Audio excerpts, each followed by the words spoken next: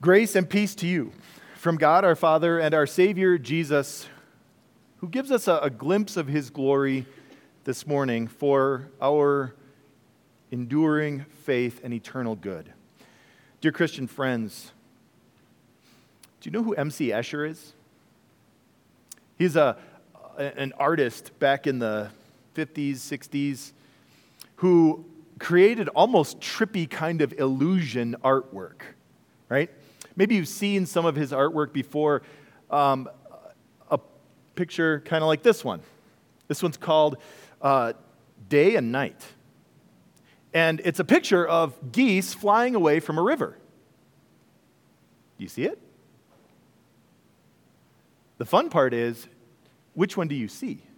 Do you see black geese flying away from a black river, or do you see white geese flying away from a white river? It's pretty amazing that you can almost see two different pictures contained in one because it all depends on your perspective, right? Or there's this one, it's called Swans. And you see, again, similar use of the same geographic shape, right? And he does sort of a positive, negative thing. But if you look at it for a little longer than just a few seconds, you'll notice they don't just go in a figure eight, they actually go in some optical illusion infinite loop, right?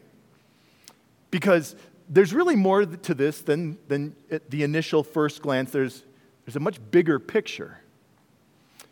And if you've heard of M.C. Escher, you've probably seen this picture, right? This is certainly his most famous artwork. It's called Relativity. It became popular in pop culture, T-shirts, posters, back in the 80s and 90s. This iconic picture of staircases and people walking on them in all these different directions. And what's amazing about this picture is you can stare at it and take it in, and then if you turn it, you actually see an entirely different picture. It's very similar, but from a different perspective, you see something different. Have you ever thought about life like that? I'll be honest, unless I'm on like some weird philosophical bent, I don't. And if you're anything like me, it's because usually we kind of are just in the moment, right? We see life from the perspective of our own viewpoint in this moment. But did you realize that there's actually many different perspectives on the same thing, right? Different people see the same event differently. If you've ever seen eyewitnesses testify in court, right, you know that that's the case. If you've ever asked multiple kids what happened and you get different versions of the story, you know that's the case. But here's the thing. When it's our own lives, we want to think that our version, our perspective is really the only one that matters. But God wants us to see things a little bit differently, a little bit better, to see them from his perspective. And so this morning, our section of the Bible helps us do that. As we take a look at Luke chapter 9, beginning at verse 28, it begins like this. About 8 days after Jesus said this. Now, before we keep going, it's important to know what this is. This is an important conversation that Jesus had with his disciples. They were gathered with him, and he had told them plainly and clearly he was going to suffer, he was going to die, and he was going to rise from the dead 3 days later. Peter wasn't a big fan of that, though. Maybe if you're familiar with that section of the Bible, you know that Peter went and kind of pulled Jesus aside and said, "Listen, mister, no more. No more of this talk. You got to stop talking about suffering and dying because we've got a good thing going here. We've got some ministry really just starting to ramp up. Your popularity and your fame are growing. There's an opportunity not just for glory, but to do some really good things, some things that are impactful and significant, but not if you keep talking about dying, Jesus. Because there's no glory in that." And then Jesus spoke those words that I'm sure stung badly for Peter. They're words that were spoken out of love because Peter's perspective, it was all wrong. And so Jesus said to him these words, "Get behind me, Satan. You do not have in mind the things of God, but the things of men." Right? Peter's perspective wasn't what God's perspective was. Peter saw only a lack of glory, death, suffering. That's no good. And Jesus said, no, my friend. This is why I came. You're seeing this all from the wrong viewpoint, and I want to change your perspective. And so then he spoke these words that tell us what God has in mind for all people who follow him. He said, "If anyone will come after me, he must deny himself and take up his cross and follow me.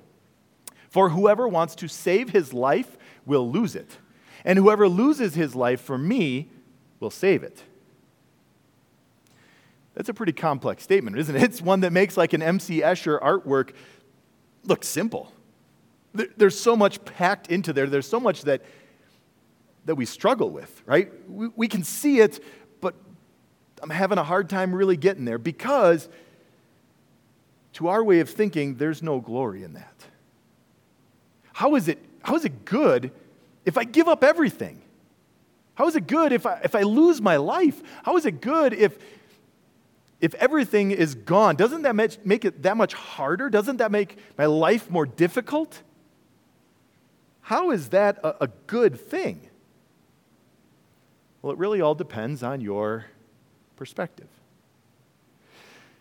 And so 8 days after Jesus spoke those words, he took Peter and James and John up onto a mountain to give them a glimpse of his glory, and in doing so, to give us as well this new perspective. Let's take a look, beginning again at verse 28. About 8 days after Jesus said this, he took Peter, John, and James with him and went up onto a mountain to pray. As he was praying, the appearance of his face changed, and his clothes became as bright as a flash of lightning. 2 men, Moses and Elijah, appeared in glorious splendor talking with Jesus. They spoke about his departure, which he was about to bring to fulfillment at Jerusalem. Peter and his companions were very sleepy, but when they became fully awake, they saw his glory and the 2 men standing with him. As the men were leaving Jesus, Peter said to him, "Master, it is good for us to be here. Let us put up 3 shelters, one for you, one for Moses, and one for Elijah." He did not know what he was saying. While he was speaking, a cloud appeared and covered them, and they were afraid as they entered the cloud. And a voice came from the cloud saying, "This is my son whom I have chosen. Listen to him." When the voice had spoken, they found that Jesus was alone. And the disciples kept this to themselves and did not tell anyone at that time what they had seen. So, to recap, Jesus went up a mountain to pray, right? And while he was praying, he was transfigured. His appearance changed in a way that's hard to describe. It's almost even hard to imagine, isn't it? Right? Luke describes it as his clothes, well, they became as bright as a flash of lightning. I mean, lightning is like a strobe, right? And then it's gone. But can you imagine what clothes that stayed that bright? Wow. And Matthew describes it that Jesus' face shone like the sun. They're trying to describe this glimpse of glory so that we can get a sense of what that was like, right? And then there's 2 men standing there talking with Jesus. It was Moses and Elijah, 2 of the greatest figures, pillars of the Old Testament, some of God's greatest prophets and messengers. And God the Father spoke, right? Reaffirming, reconfirming that yes, this is Jesus the Savior, the one I promised. Can you imagine? Right, this little taste of heaven, this glimpse of glory in the presence of God, in the presence of the Savior, in the presence of Jesus. What an amazing opportunity. What an amazing glimpse of glory. It must have been hard to try to put into words what that was like. Trying to communicate, trying to wrestle with and grasp and understand what they were seeing. But naturally, Peter was going to try, right? Peter, the one who spoke sometimes before he thought, who liked to engage in action, was bold. He said those words that we just sang, right? Lord, it's good to be here. And then he gave a request. Can we put up 3 shelters? One for Jesus, one for Moses, one for Elijah. See, Peter, he had a sense of what was happening. He didn't fully grasp all of what this was, but one thing he knew. He didn't want this to end. He wanted this to keep going because from his perspective, as he looked back down the mountain, what he saw was a dog-eat-dog world. Down there, people are just looking to get ahead. They don't care about anybody else. Down there are sickness and death and hurt and worries and fears. Down there, people die. But up here on this mountain, in this moment, seeing this glory, Lord, it's good to be here. And he didn't want that to end. We can understand that perspective, can't we? Because I think in the moment, we'd want the same thing. After all, the world hasn't changed. It's still a dog-eat-dog world, right? And sometimes we're the ones getting chomped on. Sometimes we're the ones who are doing the biting to get what we want. There are still the same pressures of work, pressures of the world, pressures of family, pressures of this, pressures of that. There's still the same worries and fears that rob us of joy and peace. There's still the same sicknesses and hurts and death. And we're sick of it. We're sick of all of it, right? We want it to just be done. And you know what? God would agree. God would agree that he doesn't want this to keep going. And that's why he gave just a glimpse, a taste of what it's like, what the world is like, what life is like apart from all of that. Apart from sickness and fear and worry and hurt and death. And he gave just a glimpse of that glory on that mountain. But you see, God knew something also. God knew that for us to have freedom, for us to be free from all of that baggage, all of that, the problems, for us to have the glory of heaven, well, the path for him was the path to the cross. Because first comes the cross, and then comes the crown and the glory that goes with it. And that brings us to our first takeaway this morning, that there is no glory for me without the cross. Here's the problem, though. We'd really like the crown. We'd really like the glory. But without the cross. Right? We all have that same temptation that Peter had within our hearts and within our minds, that we want Jesus to stop talking about suffering. We want him to stop talking about death. We want him to stop talking about not living to serve ourselves, about being selfless, about loving God above all things. Whoa. Stop talking about the cross, Jesus. Stop talking about the cross that you give to me. We want life to be good, to be easy. We want the glory. We want the good stuff. But we don't want the cross. How often don't we have in mind the things of men, people, rather than the things of God? Because we'd rather give up eternity to get just a little bit further ahead in this life, wouldn't we? We're sure tempted to think that way. And our Savior wants us to realize how backwards that is. How upside down from the way God thinks, from God's perspective. First comes the cross, and then comes the glory. And understand that God sees what's broken. God knows what is really the problem. And here's what the problem really is. It's something we know as well. It's our second takeaway. Sin. Sin is the reason that our world is broken and that sinners like me, like you, are separated from God. See, that's why in that moment of glory on the mountain, Peter, James, and John, right, they didn't just go, whoa! But did you notice their initial emotion? They were afraid. Because they were in the presence of God. And they knew they didn't belong. Especially not with their sin and their guilt and their shame covering them. And so that's why God himself, in the flesh, dazzling with his glory, didn't stay up on the mountain.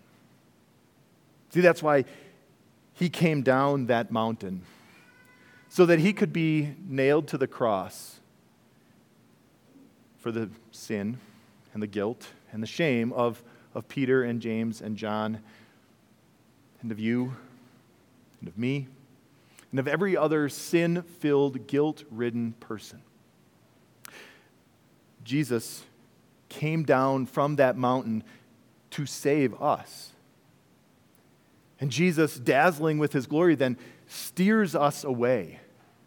He resets our perspective to see from his view how the world's glory is elusive, how it's fading. It doesn't last, right? What do we call it? 15 minutes of fame, right?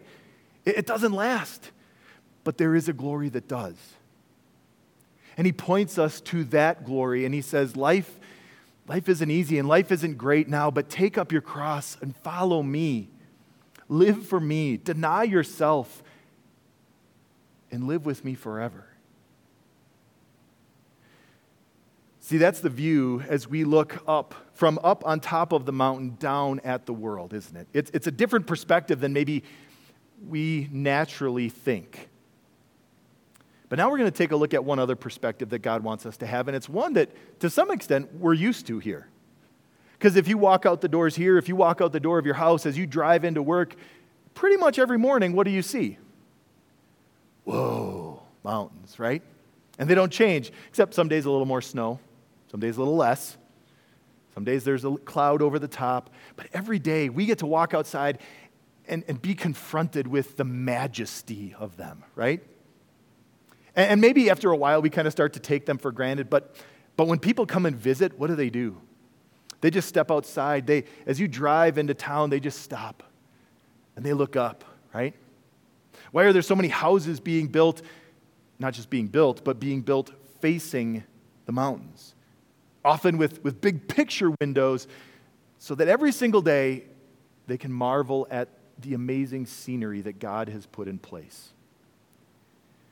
There's a reason for that. It's the same reason that God had this take place on a mountain, right? Because those mountains, they give us a glimpse of majesty.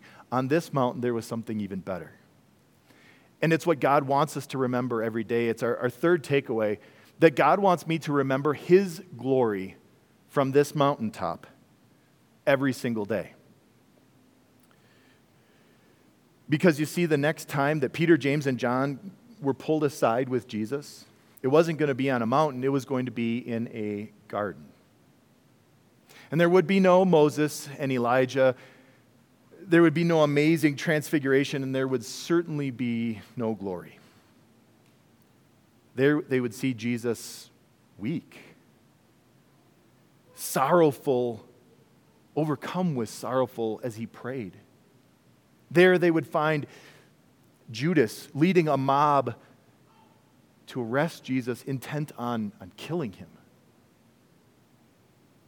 And as they led him away, there was no, "It's good to be here, Lord."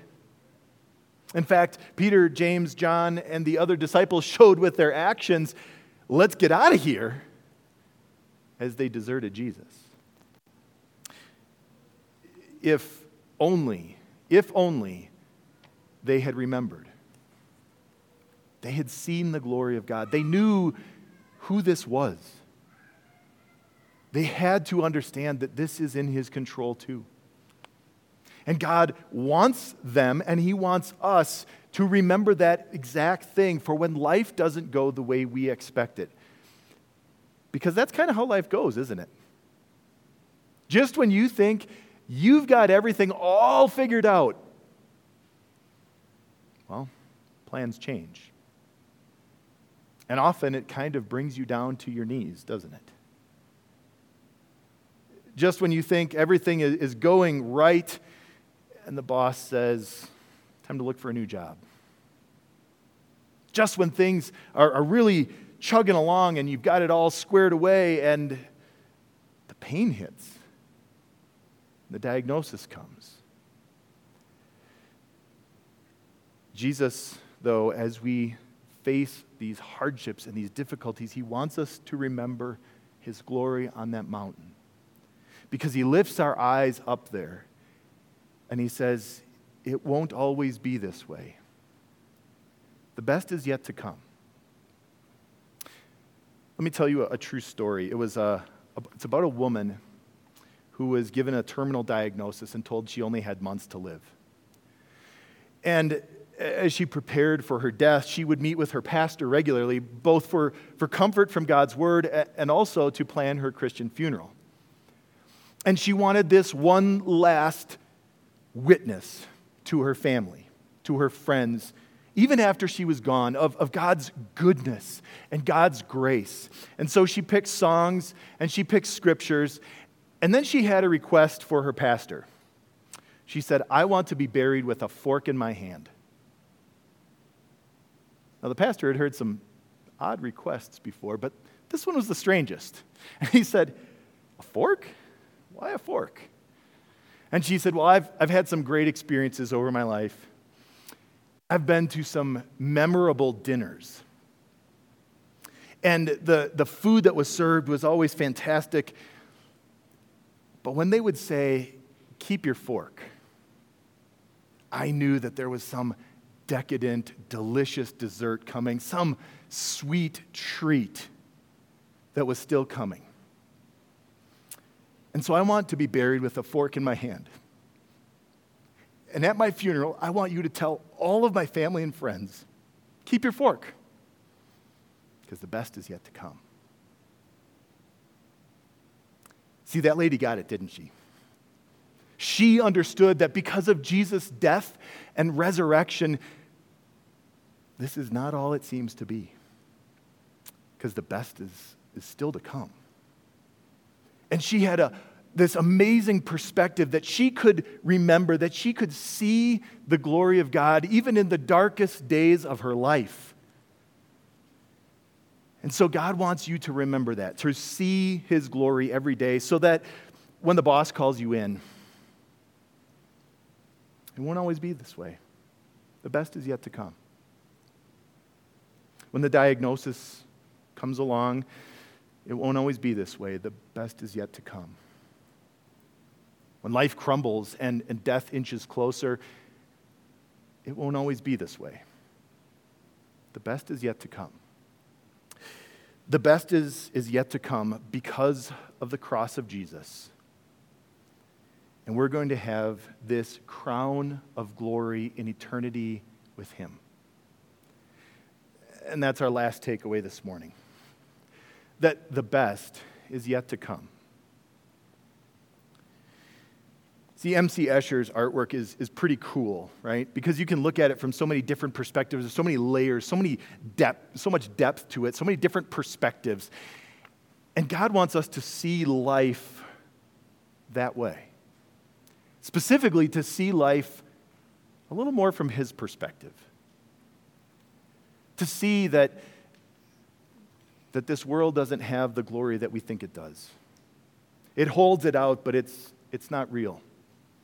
And so he wants us to look down and to take up that cross and to follow him, knowing the good things, the great things that he has planned for us.